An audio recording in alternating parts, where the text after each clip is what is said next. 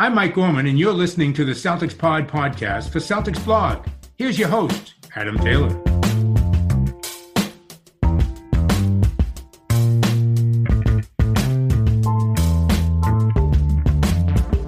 What's up, y'all? Happy Monday. Celtics played. They won. They extinguished the suns. They put on that sun lotion, never got sunburnt. They showed some real good stuff. We're going to break that down over the first half of this podcast. And then what we're going to be doing from moving forward is the second half of the show after a game. And usually in the week two, we're going to break down around the league news and Celtics news that doesn't pertain to an actual game. I'm joined by Mr. Wayne Breezy and Mr. Tim Shields. I'm stoked because we saw Tatum actually take the lid off a bucket, which was fantastic. But we'll get into that in a minute. How are you guys doing today? Hanging in, man. Join this Sunday. I'm doing great. Very hot outside. Softball team got a win. It's like we beat them 9-4. So I'm ready to talk some Celtics basketball, man. Okay, so I think the first thing we need to start with is Jaylen Brown, right? I mean, he looked hot in game one. Looked even hotter in game two. Led the entire contest in scoring with 21 points. Was getting wherever he wanted to go on the floor on drives. He was scoring from pull-ups. His handles looked good. There was a time where he showed some real good handles and then managed to beat his guy off the dribble and drive towards the rim. He's just looking like he never missed a beat. I mean, we saw those videos during the hiatus of him working out with his grandpa, and it looks like he's really stayed in shape and he's raring to go. It's exciting to see. At the moment, he's the team's best player. I think that's without question. You just seen the way he's come in and just immediately demanded attention. I think from the very first bucket we saw in the first scrimmage against the Thunder, where he had that turnaround, fade back, step away, like jumper right on the baseline, and it was just absolutely money. And ever since that point, he really hasn't stopped. Today, versus the Suns, rather, he was 7 for 13 from the field, 3 for 6 from three. He led the Celtics in scoring, and he was doing a lot of stuff energetically on defense. Just all around, a huge threat on the floor. And I think that's big, especially when you look at the way that Jason Tatum started off. In that matchup versus the Thunder, he was struggling a little bit to get it going. It definitely seemed like Brad Stevens was making the point of trying to get the ball to him to get him going offensively today. And once he found his stroke, he ripped off at least like 3 or 4 straight buckets. Tatum did. But Jaylen coming in and being that consistent right off the effort just goes to show, one, the kind of work ethic you're getting with Jaylen Brown, guy who just doesn't quit, absolute gym rat, as we were talking about before, with all the crazy workouts he was doing with going upstairs with the boxing gloves, getting a couple punches in, running back down the stairs, running back up and repeating. Just everything he's done to stay in shape during this hiatus in play and finally coming back to it. Now we're seeing all that hard work pay off. And personally, I don't think many people on the Celtics I would put ahead of Jaylen in terms of work ethic. And I'm just happy to. Jaylen Brown looked absolutely phenomenal out there on the court. 21 points, 1 rebound, 1 steal, and he played about 27 minutes, 27, 28 minutes against the Phoenix Suns. So Jaylen Brown is going to be a problem in this tournament. He's going to be a problem in the playoffs. And we all knew that. Like, we've known that for a long time because we've watched him consistently play big in tournament games. Like, whenever there's playoff runs, Jaylen Brown is a guy that the team likes to go to. He's a person that can get the stuff going. He's a person that provides a lot of energy. I think I said this before. He's probably the best two-way player on the Celtics, right? Jaylen Brown is going to be an absolute phenomenal stud in this tournament in the bubble. And I can't wait to see what teams are going to do when they have to counter him. Like, how do you defend Jaylen Brown? Because that's what's going to open up opportunities for your other players, because you can't put 5 guys on Jaylen Brown and 5 guys on Jason Tatum and 5 guys on Gordon Hayward. You just don't have that. You can't do that in the NBA. And I just can't wait to see what's going to happen or what's going to transpire going forward. We got another scrimmage game coming up soon. And Jaylen looked like he never skipped a beat. And that's it. He has not skipped a beat.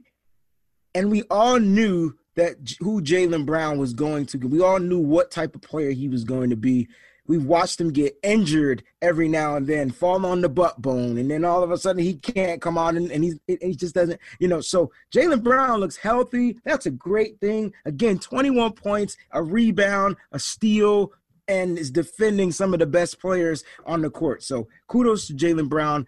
He had 2 great games and the 2 scrimmage games, and he's been our most consistent player because we like to use that word a lot here on the show. Yeah, consistency breeds excellence. That's why we use that word on the show. Now, to touch on Tim's point about Tatum, Tatum was definitely getting force-fed.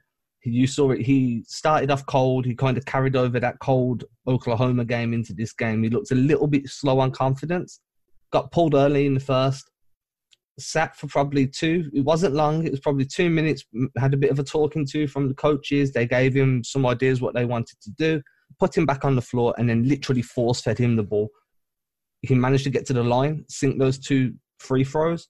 And boom, Tatum was back. The lid was off. We saw him draining mid-range. We saw him draining from deep.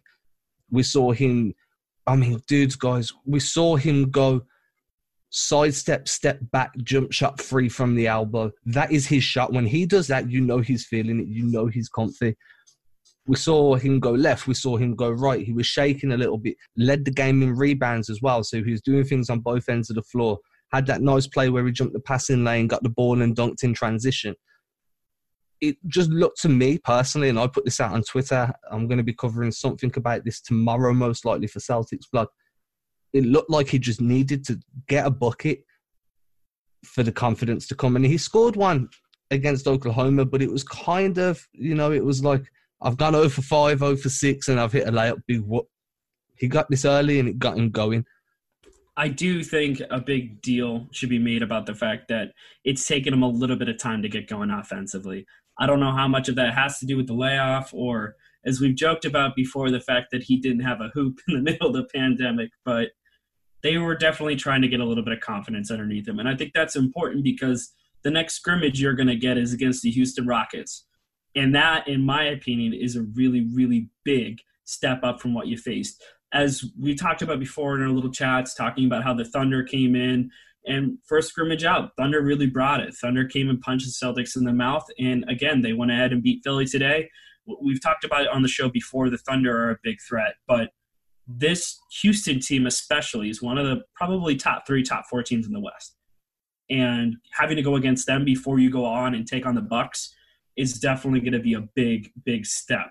So I think we saw it in this game a little bit more. Defensively, they were planning a little bit better, doing some scheming, and we'll get more into the zone schemes about that in a bit. But with Jason Tatum especially, I think it's a matter of him just getting hot. He's a very streaky guy, and I think he needs to heat up and he needs to get that volume in order to get going. And I think with Jaylen has that nice complementary where Jaylen is a very efficient scorer. I think he doesn't need as many looks to get going, and he works with what he has. But with Tatum especially, I think it's just a matter of him getting that swing back. And as Adam said, when he hit that 3, I was like, oh boy. And he ripped off like 3 or 4 makes like immediately after that shot. As soon as he started getting that, you could see him get into a groove. But overall, he wasn't stellar this game. He wasn't great from the field. 6 for 17, 2 for 5 from 3. So that's not terrible. But he led the team in defensive rebounds and rebounds overall. So even if he's struggling a little bit offensively, he's still one of those guys that's going to contribute at all levels. So that's an important thing for this Celtics team going forward. I was always told it's not how you start, it's how you finish. And I know Jason Tatum started off cold and he ended up heating up. 16 points, and you said 9 rebounds. This guy almost had a double-double in a scrimmage game against the Phoenix Suns. Listen, there's a lot of factors that can go into why Jason Tatum may need to get warmed up when it comes to playing basketball or getting his shot off. Jason Tatum, is he's the type of person that, you want to see with the confidence and go out there and just play his game. He has the mentality to take over a game or just be him. Once that confidence is all set in and his mindset is a go, it's going to be really hard to defend Tatum because that's when all of a sudden these crazy, weird bucket shots start falling in. The Kobe-looking fadeaway from the 3 and hitting shots from the elbow and dribble right past you and put a move on and getting to the rim and finishing. Speaking of that, he's able to get to the rim and finish. That's a plus for Tatum because Tatum would always try to lay up and it'll go in or out, so he's getting better at that. So he has progressed in that way.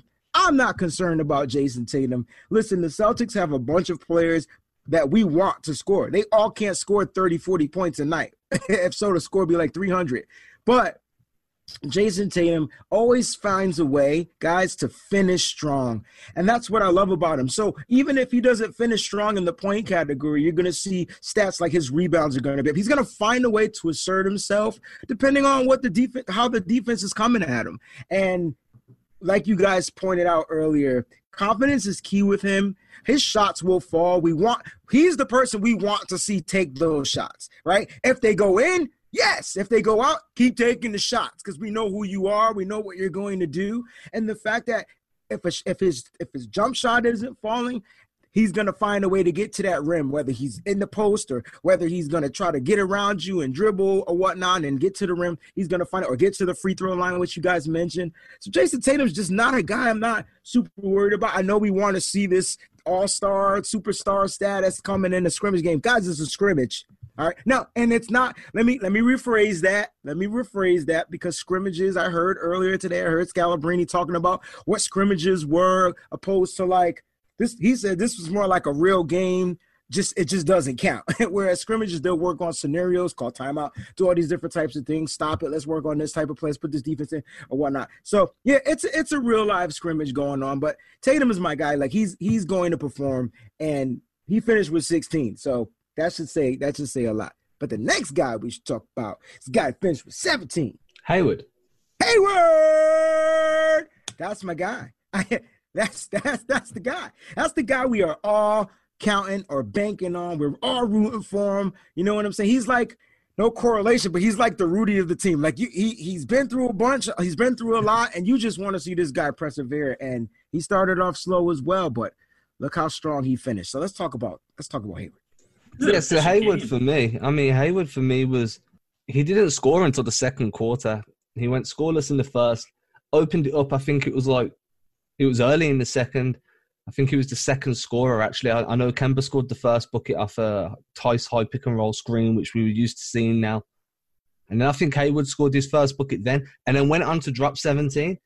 Played great on both ends of the floor. His jump shot just looked money. He had his patented mid-range, stop, turn around, fade away, Jay. Hit some from the corners, hit some in transition. He facilitated well.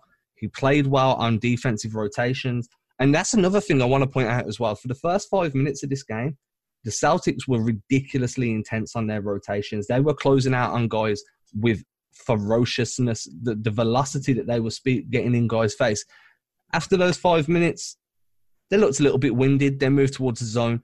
But Hayward in himself looks like he's going to be the Hayward that the Celtics need him to be to make it to the end of it, to make it to the Eastern Finals or to make it out of the East. Is 95% likely to not be there for the entire time that they're in the bubble. And we can't hate him for that. But while he's there, he's going to be a huge factor for this team.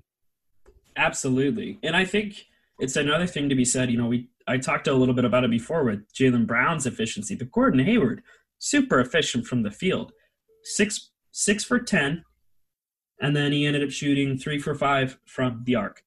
And he only had 2 free throws, but, you know, he hit all of them. And on top of that, you know, he was a presence in terms of defensively on the rebounds, only trailing Tatum. So him putting in those kind of minutes when he's not being that first go-to option offensively is huge. Because if you're ever in a rut and you've got Gordon playing and it's like, all right, well, you know what, we're going to change gears. We're going to give Gordon the ball in the second half. And that's kind of what happened today. We saw him go off and just rip off a couple buckets, get a couple good looks. I remember he had one pump fake to get the defender going off of him in the arc, step back again, drains the 3. And it was just so fluid. Seeing these kind of looks from guys and seeing them go up and being able to perform at this kind of level, especially when we saw that game against OKC. You know, that OKC game wasn't terrible, but you could see that they were clearly kicking off the rust. This felt much more like a game speed situation. And granted, like, I don't know how much of that has to do with the fact that it's against Phoenix versus OKC, who are definitely the Thunder are definitely like a sleeper playoff threat. But concerning the situation with the Celtics, I think part of it was going against Phoenix. Part of it was also a concerted effort to be much better on those defensive transitions. And then it was also just a factor of them having Kemba Walker back. I think that's also a big thing we need to talk about. You didn't play too many minutes, but having Kemba Walker back in that situation, it puts Marcus Smart on the bench, who I will say Marcus Smart was 5 for 5 from the field, and he did not take a single three. I think that's big. But I think this is finally – we're starting to see this unit flesh together a little bit more, and I really want to see what they do against Houston. Houston is going to be a big test in terms of scrimmage and getting ready for the Bucks. 5 for 5 from the field. Guys, if I do my math correctly, that's 100%. That's 100%. And there's no other way to get around that. Marcus Smart, I love when Marcus Smart starts and depending on the matchups or if there's an injury or whatnot. But, man, I don't you just feel like his place is the guy off the bench that just brings the thunder, like brings it. He's able to bring more energy because he's not observing as much on the offense, starting. He's able to just be who he is, and he's more comfortable to me in his skin. His shots fall better when he's coming off the bench, and he's running with the unit that, he's a leader. So he's able to kind of like control that second unit in a way or whatnot. But I did want to rewind just a little bit because for Hayward, this guy played 25 minutes, guys. That's huge. Like, that's huge. That's huge in a scrimmage because you're going to need to get probably maybe close to 30, 32 going forward when we get into this playoff situation. And this guy has been consistent. Tim, you talked about it earlier. You said that this guy, he shot 60%. He just shot 60%. He was 6 for 10. And some of the shots that I was able to watch him take, the three-point shot I really want to address because that was so amazing to watch. Like, it was like a video game where you pump fake, the guy jumps by you, you look around, you got and then you almost pump fake again, and then you shoot it. And it was like he was trying to make sure he had his foot behind the line. Man, when you have enough time to line up your shot, and if his shots are falling and other players' shots are falling because they have time to set up and get their shots going, oh, man, don't let every player have all the confidence because this team is just going to be a really problem. I know it was against the Phoenix Suns, but come on, man, they're an NBA professional team, and they always give us problems. They give us problems because they have a guard that can score at will against us, and they have a big man that we kind of struggle against. And I definitely want to talk about how well the bigs played in this game because I thought it was a lot better than the way they played against Adams and OKC. But to kick off to Kemba Walker, it was great seeing him back out on the court. What do you have? 6 points. He played 9 minutes, and it was just good to have him back there. And that with the second play where he was able to get by, he blew past Ayton and got the and one on top of that. So it was good to have Cardiac Kemba back, and I can't wait to see how they manage his minutes going forward. Yeah, I mean, Kemba played well. His burst of speed was definitely there. He operated the way Kemba was operating during the regular season in terms of high pick and roll usage as the ball handler, high facilitation. Once he was driving into the teeth of the defense, he was looking where he could move the ball. So he was facilitating to slashers. And that's what you want him to do. If the shot's not there for him, then he's going to hit a guy who's cutting in, or he's going to hit a guy who's curling or hitting a flare screen. Whatever the off-ball rotations are that are happening at that moment in time, Kemba kind of solidifies those rotations in a way. He makes sure that everything's consistent. He makes sure that he's always making the right read. And we know from previous podcasts that Kemba isn't my number one favorite guard in the league. But when he's playing, he does tend to elevate the guys around him because he does make the right read consistently. And again, consistency breeds excellence. Before we go on to the bigs, I want to touch on one more guy, and then we'll touch on the bigs and then head off to break and then come back and start looking at around the league news.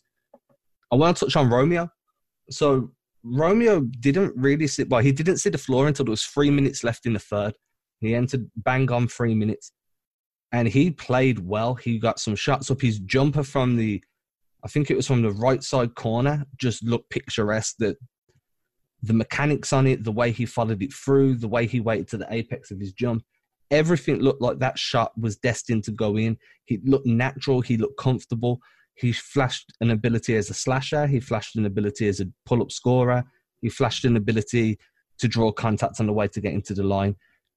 If Hayward does, and so it's more of an if, it's more of a when than an if, But if Hayward does have to leave the bubble for when Robin goes into labor, then I can see Romeo being thrust into a rotation spot a lot bigger than what we're going to see leading up until that point, especially if he keeps playing the way he did. And I get it, it was a scrimmage, it wasn't competitive, but that was some of the best offensive basketball I've seen from Romeo all season.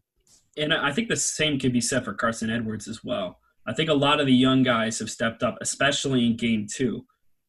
I think I've loved everything I've seen from Tremont Waters. Tremont Waters has been moving the ball really well, so I think he's a guy they're going to be able to depend upon. But especially with Romeo Langford, we didn't see anything from him in game 1. He didn't really get any minutes. I don't think he played at all. No, he didn't. No, he didn't. He had a stomach issue. My bad. Right. No, I just wanted to double-check myself before I went spouting off. So we ended up getting to see him today, and he looked really, really solid. He shot well from the field. He was moving the ball. He had a couple assists, I think, as well. You know, the fact that you were able to go ahead and put a young guy in like that when they're just trying to get acclimated with the system, I think the situation in Orlando, of course, is not ideal, but it's also going to give a lot of young guys an opportunity to play without that kind of pressure. You know, it stinks to be away from the comforts of home, but you're also not going into a hostile environment with hostile fans, and you're not feeling the pressure of the home crowd. You know, as much as Boston is, you know, a great environment to play in for playoff basketball, it's really tough for young guys to get going.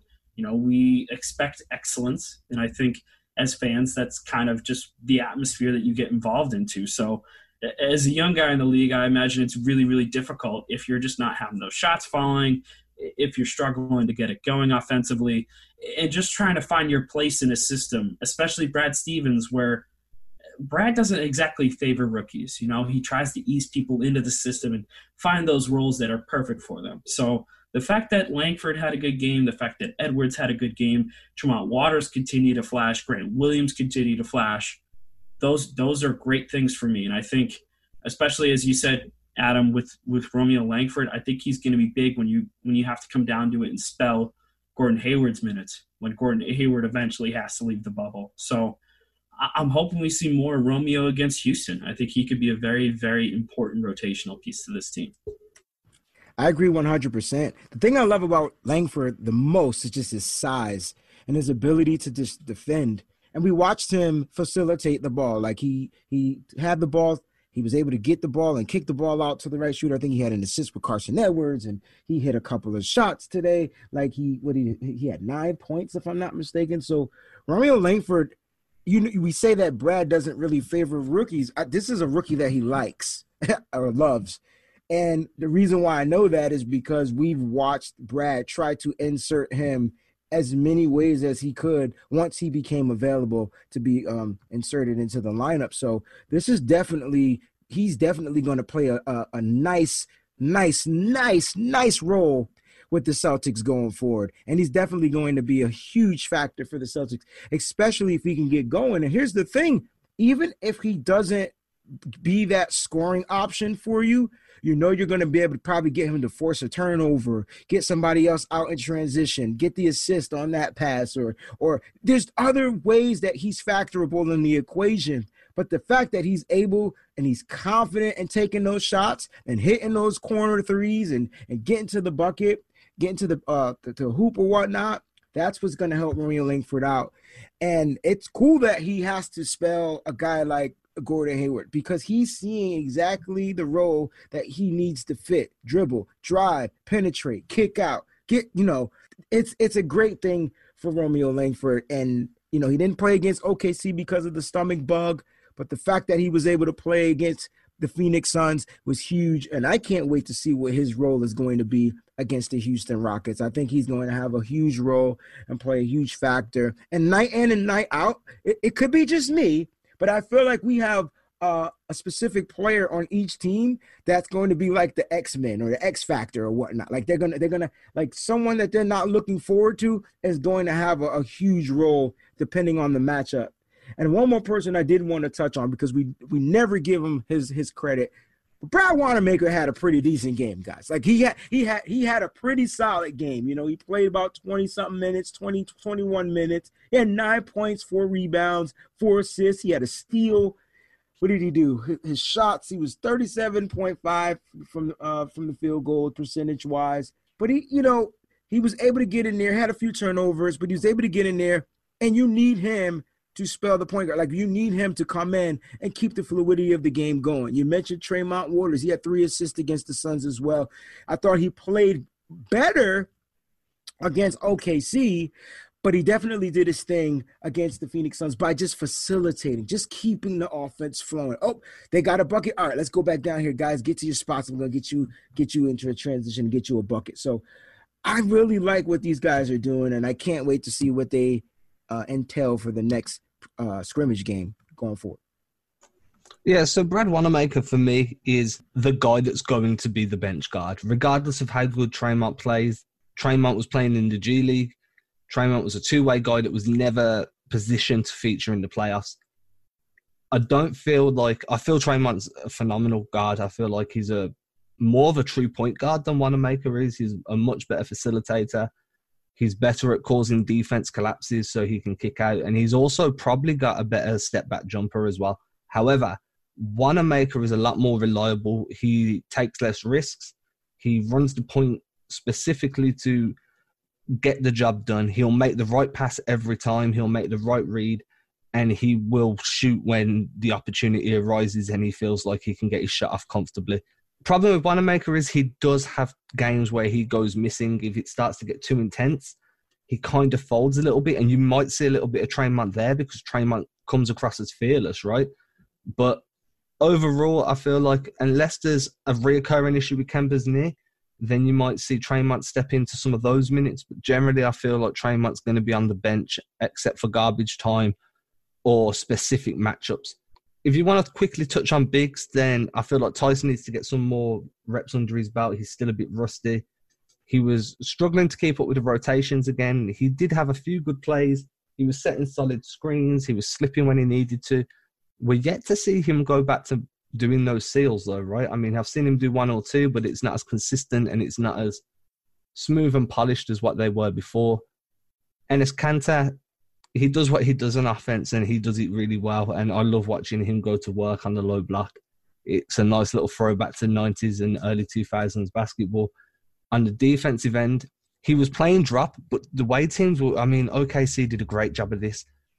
And Phoenix kind of piggybacked off it.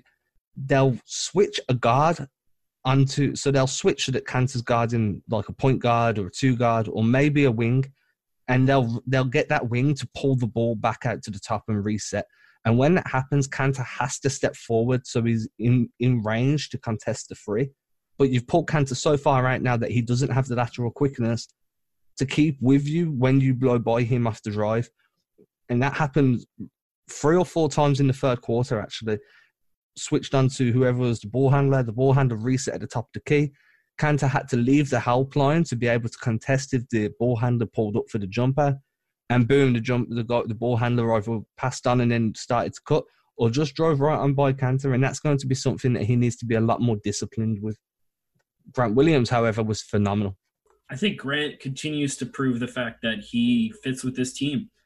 And I talked about it before we started, but there was a graphic that dropped during the game that Grant has the second highest plus minus of this rookie class for this season.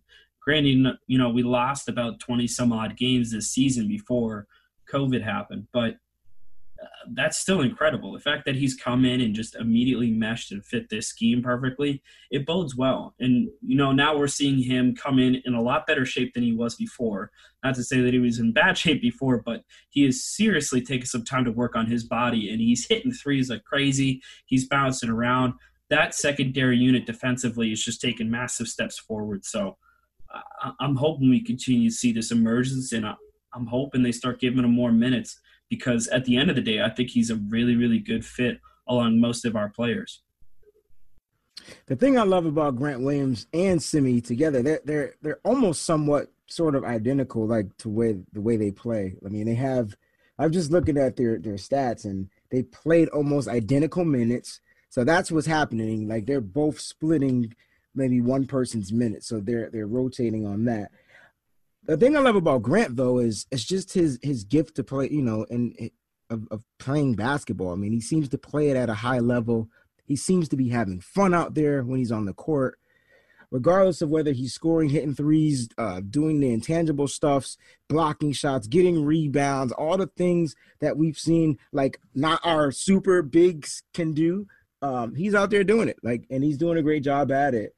Grant Williams, for me, I think in the Phoenix game, not the Phoenix game, in the OKC Thunder game, when he hit that three, and then one of the commentators was like, it could have been Scalabrine, was like, well, usually it takes him about a few shots to hit a three, and now he's coming out here, and it was like one of the first shots he took as soon as he came in the game, and was like, swish. So that's confidence, guys. That's something that you can't teach. Like it has to be bred, and it just breeds and breeds and breeds. And that's my point. Adam talks about the confidence and the consistency and all those different types of things. Listen, one guy, like they're all their brothers' keepers. Like one guy's picking up the next guy, and then and then other guy's picking up the guy after that. And it's okay. Like, shake this play up. Tatum, you're not hitting your shots. No problem. I got you. Swish. Here comes Brown. Like, these are the intangibles that we're seeing. And this is a term I love to use, and I can't wait till the regular season starts so it could just mean so much more. You're starting to see a band of brothers. And if you're not familiar with that TV show that used to come on HBO, check it out. It's a great show. But they're starting to play for one another, and they're starting to show resiliency, right? So we're going to watch these guys start it all off come next week when Friday they kick off their first game against the Bucks. And we're going to see, and we're going to be able to really evaluate from there. But I will say that they will go out and give the Bucks all they can have, so the Bucks better be ready. And with that, we'll head off to break. When we come back, we're going to look at what's going on around the NBA, and then we're going to take a little bit of time to talk about news surrounding the Celtics that is not pertinent towards the last two games. We'll be back. We're going to have a nice little break. We're going to refuel with some nice H2O, so we sound nice and crystal clear for y'all.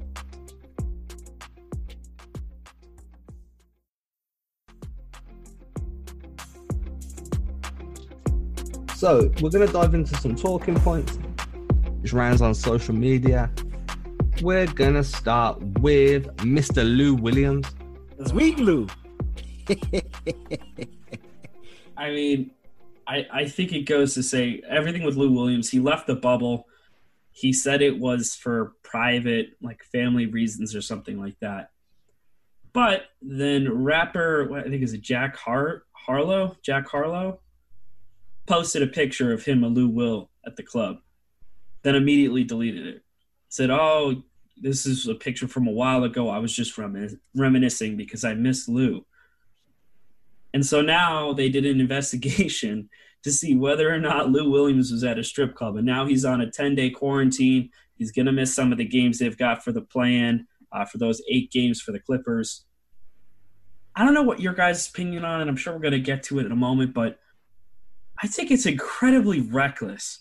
There are a lot of places you can go that are high risk for contracting COVID-19. I can't imagine that strip clubs are not pretty high on that list.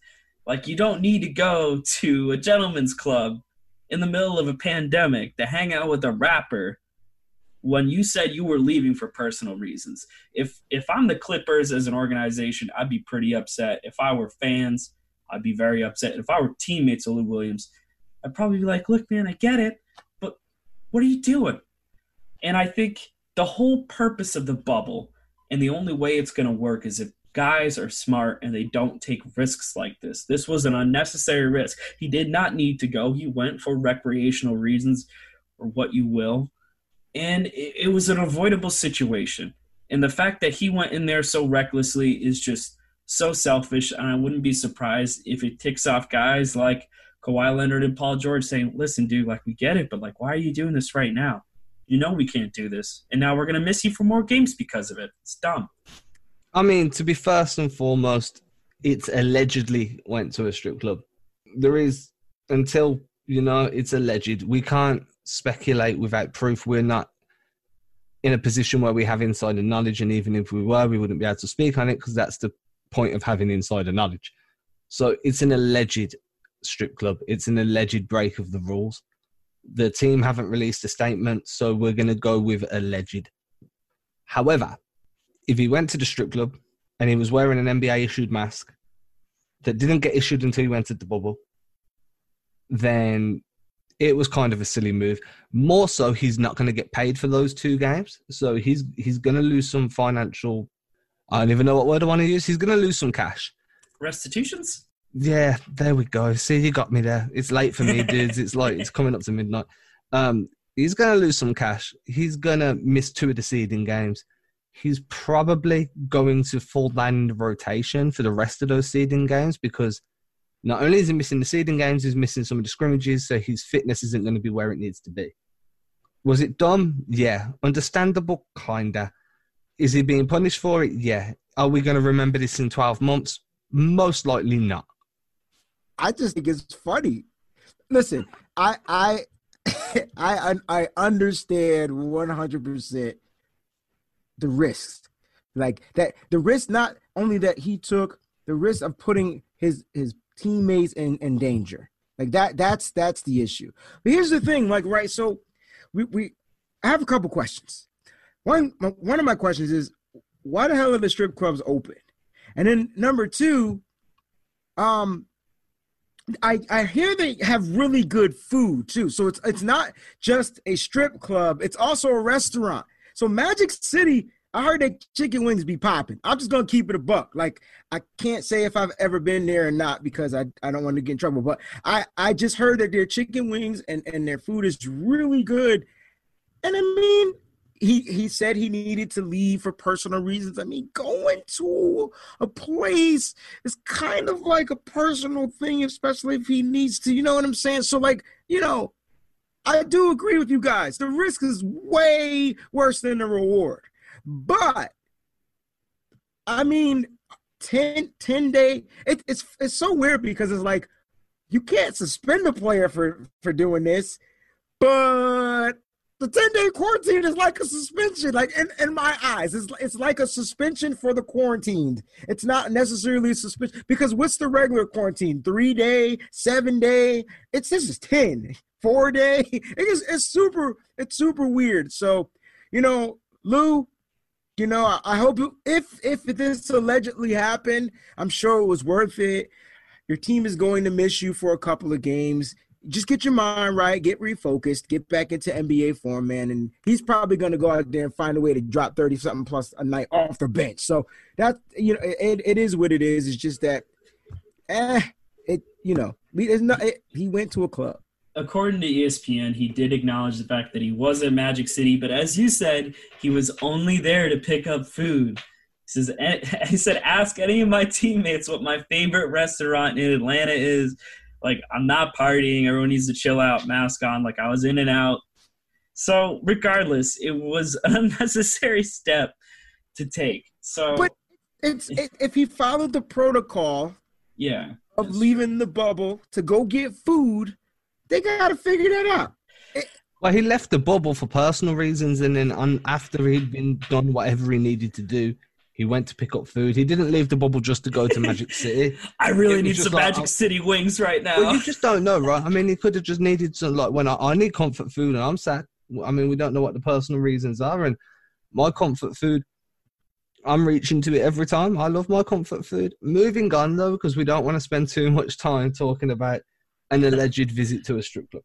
Allegedly. Magic City. Another big thing that's been circling Twitter for the last few days, circling the NBA stratosphere, has been the New York Knicks picking up Tom Thibodeau. Yeah. I do not like the pickup. I feel like they would have been far more benefited. The benefits would have been far greater. There we go. The benefits would have been far greater. Beneficial. By going with Kenny Atkinson. Just because of the age of the team, Kenny Atkinson went into Brooklyn when they were young and they were rebuilding with no draft picks to their name and turned them into a playoff contender. He'd done it at Brooklyn. It's only a short hop to New York. He understands the city. He understands, you know, he's coached against this team very recently in 4-game series at each time they've seen. He knows what the roster of the New York Knicks look like already. Tibbs, he was great with Chicago. Let's not get it twisted. He's got a reputation for slowly bringing along young talent. He's also got a reputation for running that young talent into the ground. Yep. Like, ridiculously far into the ground. Like, so far into the ground that they're never coming back out of that ground once they're in it. He will run those guys until their potential falls off a cliff. My opinion. I just think that his style of coaching is less suited to today's. I think especially when you mentioned Kenny Atkinson would have been such a nice fit. If you look at it from twofold, right? So you saw what he was able to do in Brooklyn. But then from a Knicks perspective, Knicks versus Nets, that like there's a rivalry there. There's like a rivalry for the heart of New York. So if you went ahead and you snagged their former coach, which, by the way, I don't think Atkinson should have been let go from the Nets. That is my personal opinion. We already know that there is some political stuff with KD and Kyrie and who they want calling the shots there, but Atkinson did a lot with that Nets core as they were rebuilding. And he was a really good fit for those young guys and trying to get those young guys some run. So he would be a much better fit in my eyes. It's not that Thibodeau is a bad coach. Tom Thibodeau is a very good coach. But as Adam said, he is notoriously known for running dudes into the ground. I thought Thibodeau was going to be much better in Minnesota than he was. And that Minnesota team did not work out well. I know that Jimmy Butler was a big fan of Thibodeau in Chicago, was one of the guys who was advocating for him versus the management face-off they had there. Part of the reason why Jimmy Butler ended up getting traded. But, it's not the same kind of basketball. Thibodeau is very much defense-oriented, and he's not really great at managing minutes. And as Adam said, trying to bring these young guys along, that's good. But the Knicks situation is just an absolute cluster. It's just a mess when it comes to where they have talent and in terms of how they handled the money they had this offseason because, of course, they missed out on the Kyrie and the KD sweepstakes. So instead they signed 8 different forwards who have all got expiring deals. They're going to have some more financial flexibility, but that team needs to pick a coach so they can actually pick a direction in the style of play they want to work with. Because then at that point, you can start developing and figuring out what you guys need to be doing in terms of, as an organization, trying to play a certain style of basketball. Right now, I feel like they're a ship without a rudder. And I don't know if Thibodeau is going to be the guy who's going to be able to lead at the helm of that ship. I just don't see it. Unmute. Thibby, that's my guy. Look, guys, he's a defensive-minded coach. So the one thing he's going to do with this young core, the young players, he's going to get them to play great defense. And at least that in the East is probably what you need to at least be somewhat of a contender coming out of the Eastern Conference. When he became the head coach of the Minnesota Timberwolves, he had some good talent there. It was just out of his league to be able to coach a super young squad in the West. And I think coming to the East where he's back home, he's really close to home, man. He's a Connecticut guy. He's probably my neighbor or something, whatnot. But he's a Connecticut guy, and I do understand that his style of coaching maybe runs to the ground. But it's hard to say that because we watch old styles of coaches work, and maybe he's changed. Maybe he's going to bring on the right unit. I'm happy for the Knicks because they got a guy that they feel like they're going to believe in for at least, I don't know how many of the 5 years he has to do. Like he's guaranteed to be there, but at least he got a nice 5-year contract to where he can sit there, reshape the organization in the eyes that he sees fit. He's done this twice before. He's probably going to find ways to have help, have guidance, and I think he's going to be all right. The good thing is he has Barrett, and that's a great start, right? And now you're going to figure out what he's going to do with the 95 power forwards that they signed last year in the offseason. He has to figure that out. I'm sure he'll pick one of them, keep it moving, get some scores, get some guys in there to do those things. So that way he can, input his style of coaching and whatnot. And I'm sure he's changed. You have to, in order to stay amongst the top, or not saying he was ever in the top, and in order to stay in the eyes of the best, like you have to be able to adapt. If not, you won't have a job for very long. So I think the fact that they offered him this job was because they have the mindset. They believe that he's going to be able to coach the Knicks to somewhat, not saying a championship, but to somewhat some of a success for the New York Knicks. So I'm happy for them. We still going to kick that tail, though. Yeah, I mean, the one thing to note is that they also signed a lot of front office guys. They went with World Wide West. They went with Leon Rose.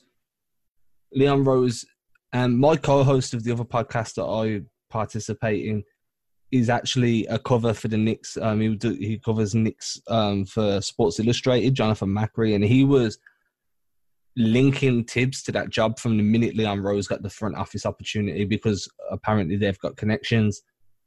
I do think Tibbs could do well. I'm not saying that he's the worst pickup ever. What I'm saying is that there's other coaches that I feel were better suited for the roster that's there. I feel sorry for Taj Gibson because I can pretty much guarantee that Tibbs is keeping Taj Gibson and going to run him into the end of his career.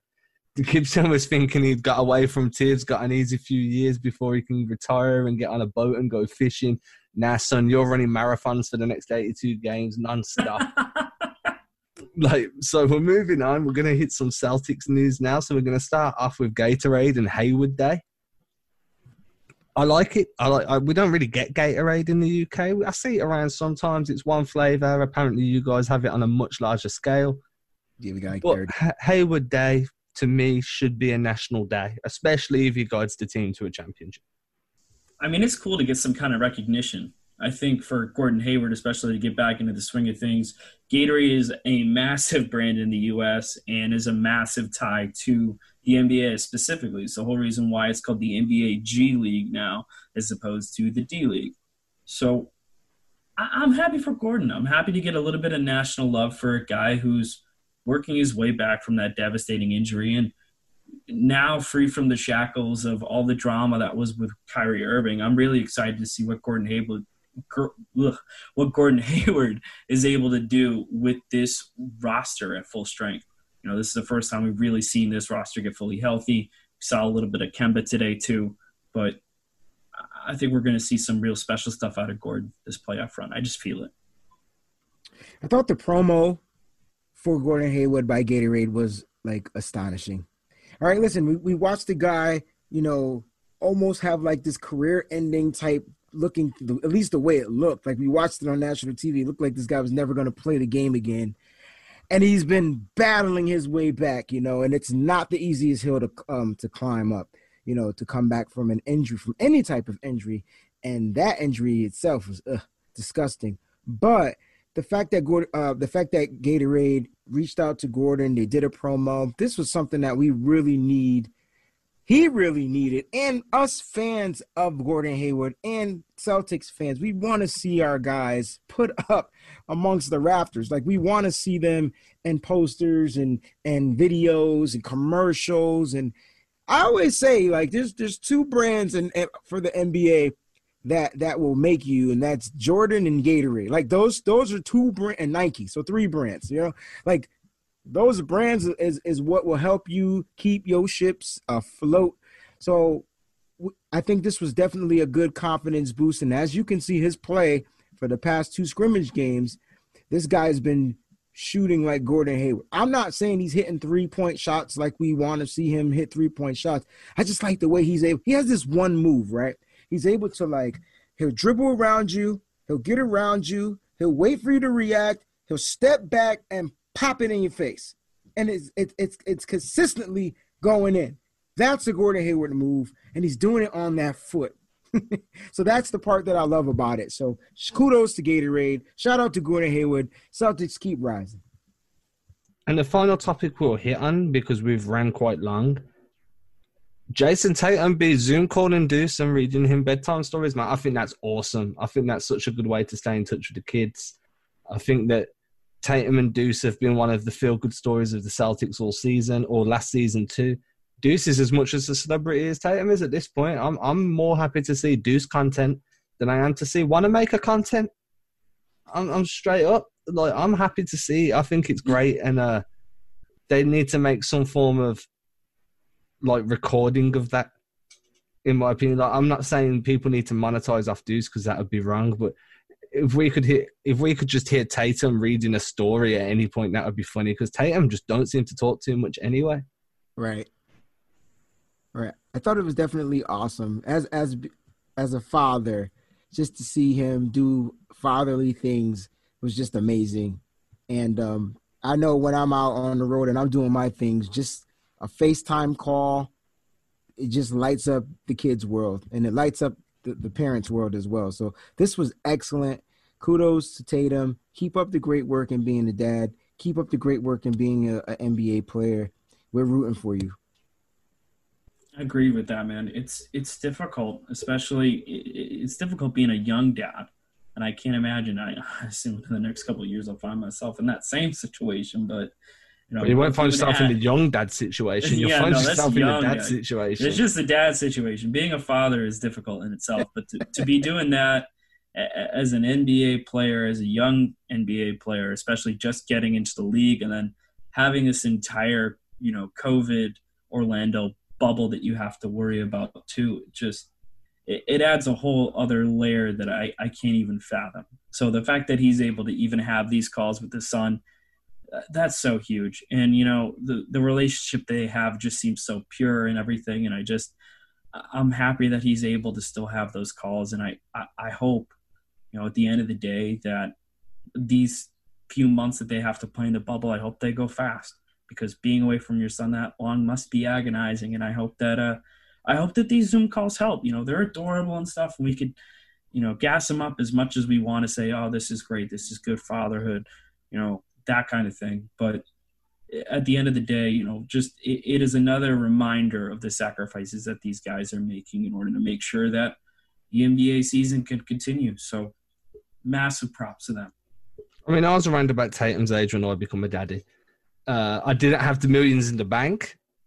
It's a big factor there. Yeah, that was a big factor, and it was tough. But there again, money doesn't stop the kid from crying through the night, doesn't stop you missing them when you're on the road. You can't be like, oh, well, you've got money, so it's easier, because that's ignorant, and it's just so not true. I feel like it's great for him to be able to stay in touch with Deuce. I feel like it's great for him to be reading those stories. I do want Tatum to now do a YouTube video where he just reads a bedtime story so everyone else can play it to their kids. I feel like the Celtics need to jump on that. Or he can do something where it's Tatum's bedtime stories and he starts up some type of charity and then boom, and everybody gives it to something like that. I think that would be cool, to read bedtime stories to children of everyone. Yeah, I agree. I feel like that's a great idea. You see loads of these players going out there trying to be rappers. I'm looking at you, Marvin Bagley. Dame Lillard I'll accept because he's the best rapper in the NBA. Can't front. Skills. But no, that would be great. That would be a different type of charity that you could do that would hit kids that really need it, that really need that pick-me-up. We're going to leave it there because we're going down some different avenues now.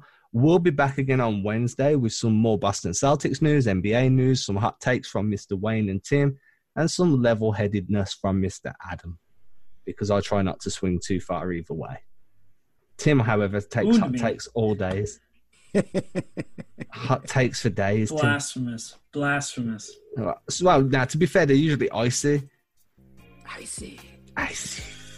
I'm just throwing shade. We'll be back on Wednesday, y'all. See ya. Peace out. Later. Icy takes, Tim.